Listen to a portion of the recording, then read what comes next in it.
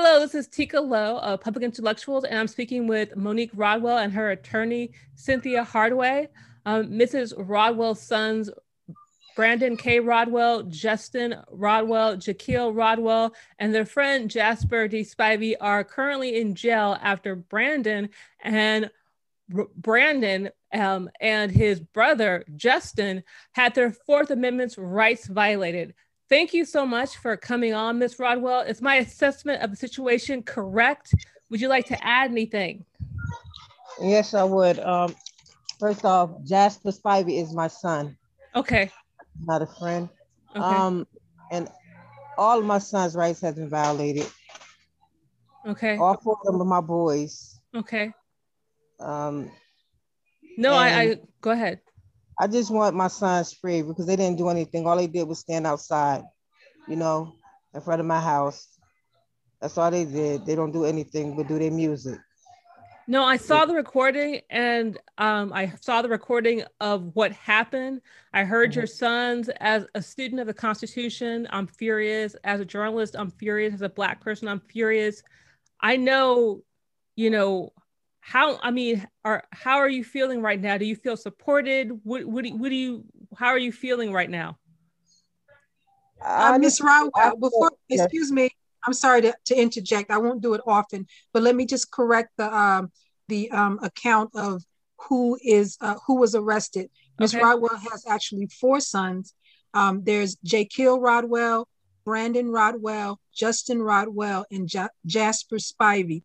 All four of her sons were arrested that day in connection with that incident. Two of them still remain detained. Two of them have been released. Okay. All right. Thank you. Thank you for adding that, Cynthia. So why do you think the police lied on your sons? And why do they, what was the reason behind even just harassing them? Well, I think my sons have been targeted because of their music. Honestly, they give parties. That's what they do. They had a block party, and I think that maybe somebody didn't like it, and they was targeted for the block party that they gave. They were served with a warning, but still they was targeted because they were standing out here not doing anything, and and got yoked up for no reason. Yeah. And now it's like I'm being harassed at my own house because I got all these people coming around, driving through, just sitting there staring at me, undercover cars just parking in front of us.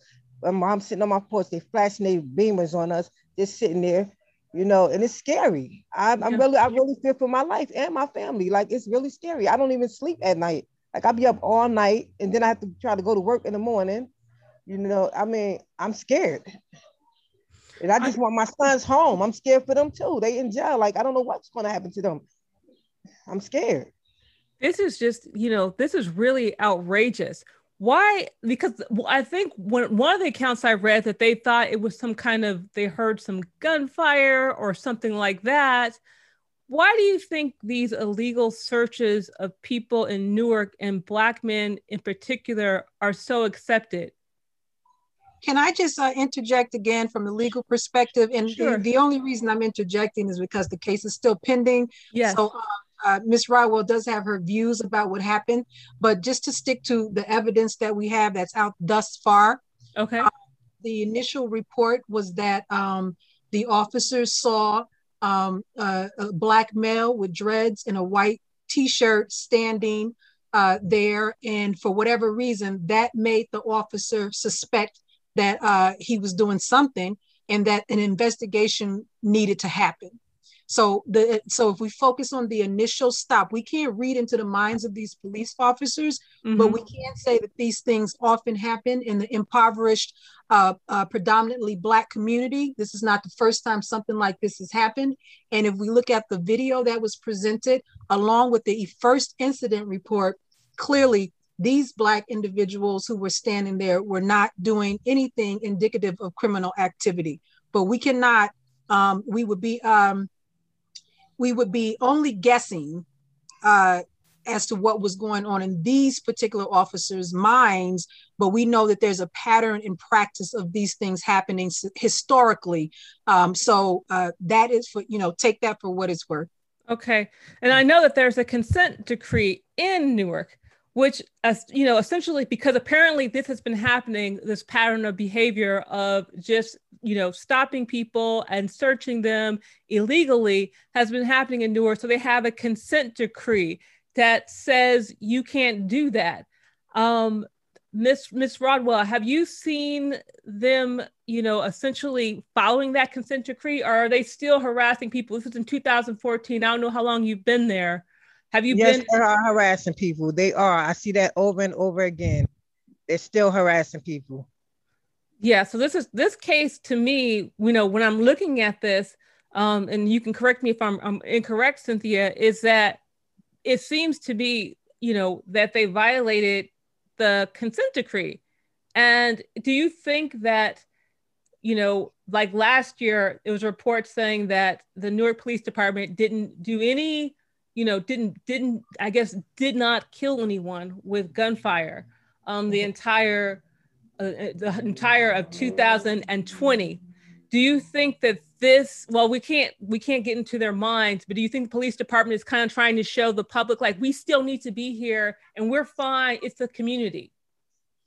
Well, no, I think that unfortunately in this community, as well as others throughout the United States of America, people are set upon, Black people are set upon by officers, and it does not make the paper, or it does not come to anyone's attention unless, unfortunately, there's a death or something so salacious that it has to be reported on. But the thing is that we need to try to address these issues from the beginning. Just because someone does not end up dead doesn't mean that they have to be harassed in their own home. Now, let me be clear. I do not believe that policing is unnecessary. Mm-hmm. There are crimes, and often in these areas as well, there are violent crimes. So policing is a necessary tool to prevent, citizens in the communities from being harmed as well. Mm-hmm. However, when you have certain police officers who don't respect the community and don't respect the people who live in it, and think that they can treat them as if they're almost as if they are not human and do not deserve the respect that other citizens are afforded, that's a problem, and it needs to be addressed on this level. We don't want to wait to hear another George Floyd before we address these things that are happening in certain neighborhoods. And that's the problem. The consent decree specifically prohibits racial profiling. Mm-hmm. It's our position that what happened on this particular day with these particular individuals was indicative of racial profiling.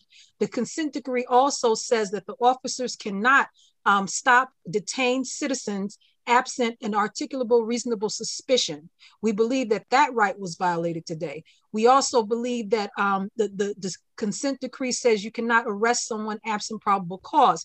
We think that that particular provision of the consent decree was violated that day. And you can see all of those provisions being violated within 1 minute of the video that was published by law enforcement. No, it was so clear to me. That's why I think in a way I'm kind of surprised that this is not a bigger issue. I mean, it's horrific that people have to, almost as if we have to die in order for people to be like, oh, this is bad. This Correct. Is how it starts. And then the most egregious part of this particular incident is that these 4 brothers were essentially standing in front of their mother's house. Yeah. So the officers can suspect whatever they want to suspect about what someone's doing as they're standing there in front of their own homes, but they can't act upon their unsupported suspicion. It was clear from that video, And if there's some other video out there that shows something different, well, they haven't given it to us yet. It was clear from that particular video that those individuals were doing absolutely nothing. It looks like there was a truck there with a man trying to sell some clothes or something. The two brothers were looking, at the clothes. The officers immediately come upon them. You see them almost immediately snatch the one brother's bag. You see them almost immediately yoke up the other brother. And then when the other brothers step in to protect their brother, now there's a problem as far as the police department is concerned. And in our view, the problem started before that, when these individuals were racially profiled and set upon by these officers. Exactly. And what role do you feel the media has in this? Because I remember after this incident happened, it was like, there was a mob that came on Newark Police Department. And when I saw the video, I'm like, what is this? That's not true. That's not what happened. I mean, what do you think the role of the media? I mean, I know that we don't, I know that even, I guess, the NewJersey.com, they kind of, don't have so much a dedicated person to cover Newark. So, how do you think the media adds to this in the New Jersey area? I think that if you're speaking to me, I think that the society at large is predisposed to disbelieve the person who is arrested in cases like this. Mm-hmm. There's a predisposition to believe law enforcement. So if you notice the first reports that came out, the individuals, the private citizens, they had video footage that was uploaded, and there was a big issue about that because you could clearly see one of the brothers being slammed down on his face. Mm-hmm. So almost immediately the police, I believe it was the Miss Rawa, who was that? The FOP president? Yeah. Gave a report saying that this whole mob was jumping on the officers, and just almost immediately, out of the blue, this is what happened. So as soon as those reports were published, the tide changed, and now there's an issue. Who was wrong here? Who did what? So after that, the police or law enforcement or the powers that be release this footage, which they say normally we don't do this until the investigation is concluded, or now they want to definitely stake their claim in this, and so they send out this video, which they say are individuals attacking them, and you clearly see the brothers are upset as to what's going on. But now, because you see them upset, now society has said, oh, well, they must have done something wrong. It is unfathomable to some that a person who has done nothing at all gets their personal property snatched, and that gets yoked up, as I keep referring to it, because I believe that's what happened. Mm-hmm. And it's unfathomable to some people that we have a right as citizens to defend ourselves and to protect our loved ones. And that is just very sad in an era, in an environment where we have George Floyd's being killed on the street, and this officer has been convicted, so murder.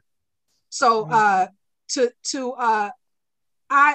have 5 children of my own, and I could imagine if they would have seen something happen like this to their sibling, I could imagine that they would have had no hesitation in jumping in and protecting their loved ones. But when we do this as Black people, and I don't want to get too far, I'm a lawyer, I'm not an activist, I'm not a politician, but I am I'm very well versed in the history of Black Americans in the United States of America. And it seems that at times we're not allowed to express our anger, our being upset, being hurt. That's turned against us when we do that.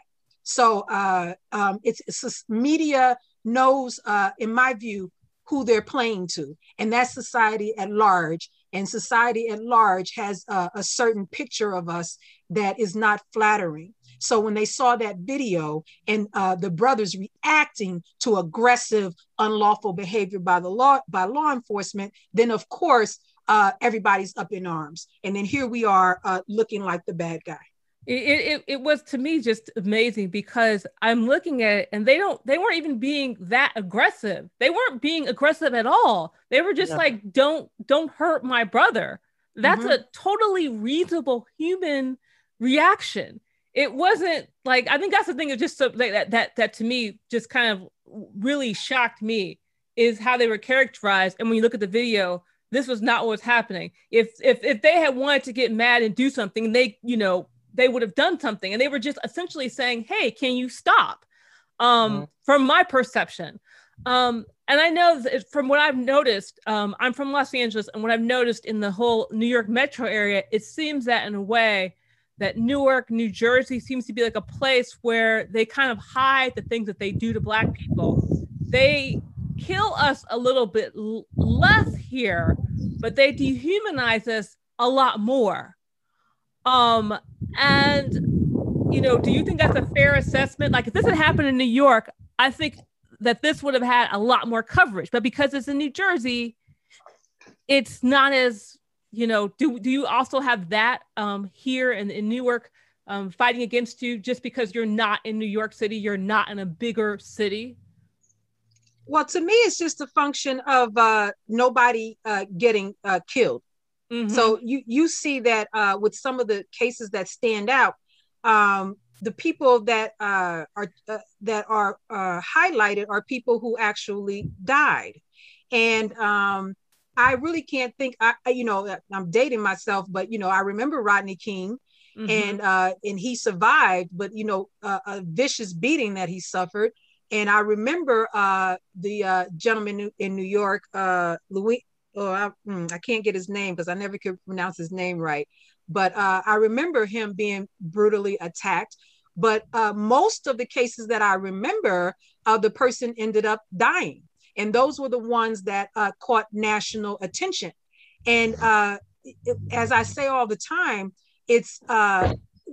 we should not allow ourselves to accept certain behavior and only become outraged if one of our loved ones dies, because it's almost like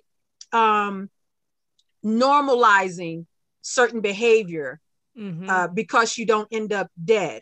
And after a person actually gets arrested, and we can talk about this, but it'll be a whole entirely different podcast, and probably part 1, 2, 3, 4, and 5 about how the legal system perpetuates all of this. And once you get arrested, the system is against you, and it's very difficult to be vindicated under those circumstances. So oftentimes when people are set upon in this way, and they don't die, they're just grateful that they didn't get locked up. They're just grateful that they're not dead and they can go back home, and they kind of just let it go. Yep, all the time. That's right. And Miss Rodwell will tell you in her particular neighborhood, this type of thing happens way too often. All the time. They stop the young guys. They take their money from them. They yoke them up and take their money from them. And guys, like, as long as they free, let them go free, and they ain't locking them up in a cage. They just let it go. Young guys got beat up. Young boy got beat up around the corner. You hear the other guy like, why y'all punching him in his face? Why y'all doing that to him? Y'all just arrest him. Just put him in the car. Why y'all gotta beat him up too? I mean, it just reminds me of, you beat the person up, then you throw him in a cage. What the heck is this? Exactly. Slavery? It sounds like slavery to me. Beat him, and what he say? What he told him, his name. What's your name? He said, Kuta. He said, Toby. No, it's Kuta Kinte. You got to say what I want you to say. Beat him again. That's what this seemed like. Then throw him in a cage? What is this? I thought we was past slavery. Yeah, no. I've seen this. I've seen this for years. I've seen it in LA. I've seen it here. It's everywhere. I saw a horrible tape in Louisiana, and people weren't dead, but they were alive, but dehumanized by the system. Law enforcement, the law, as Miss Hardaway said, the actual law system and the media, they're all kind of like working together as a team. but what can we do to support your sons, Miss Rodwell, and you to, in order to like help vindicate them, not only just get them out, not get them all out of jail, the two that are still there, but to also vindicate them. What can we do to help you? You can actually get the message out. I think everybody needs to know what's going on, because too many people are scared. In my area, a guy came over after that happened to my sons. And it happened to him, and we never knew, we never heard. And he came up to him and said, "Yeah, my brother got beat up in the backyard. It was 3 officers right around the corner from me, same area, beat him up bad, but they scared to talk, because they don't want to be targeted by the police." No, I understand. Which is exactly what is happening to Miss Rodwell right now in her family. And the thing that is also tragic in these situations, you take a person like Miss Rodwell, who got 4 of her sons snatched off these city streets in one fell swoop, and now she's in the position of having to, with the one who's detained, he had custody of his daughter. So now she has to try to find out how to figure that out while she works. She has to try to figure out how to pay for lawyers for 4 sons while she works. She has to try to, keep herself together, because she's very concerned about her sons while she maintains her daily life. And she also has to worry about these cop cars blocking off the roadways. You can't get into her block or to her house without an officer stopping you and asking you where you're going, who you are. They posted a Newark Police Department truck, one of those big trucks, right almost directly in front of her yard. They have officers walking up and down. They have, as she told you, officers in cars flashing lights. So now because what happened that one day, all of this is happening to her. And how strong do you expect one person to be? That is true. Cynthia Hardaway, thank you so much for supporting the Rodwell brothers and Mrs. Rodwell, because, a lot of times when things like this happen, even people who have power, such as yourself, are afraid to get involved. Like, this case isn't big enough. I don't want to get into it to an argument with, or I don't want to get into it with the Newark, police department, because these are all big people who are scary. People have a right, the fact is that these people have power and they can do things to you in regards to dehumanizing you, ending your life, putting you in jail, keeping you from being employed. So thank you. Do either of you have anything else you would like to add? I would just add, I'm not concerned about what anybody can do to me, because I just don't think that they can. So I'm in a different position from Miss Rodwell. I don't live in the neighborhood. My children are not locked up. So, my job here is to try to defend my client as best I can, and also to support Ms. Rodwell along the way. And that is an easy thing for me to do. She is the one who's really taking a bold step here, speaking out and advocating for her sons. Exactly. So Mrs. Rodwell, anything else that you'd like to add? No, I think I pretty much covered everything.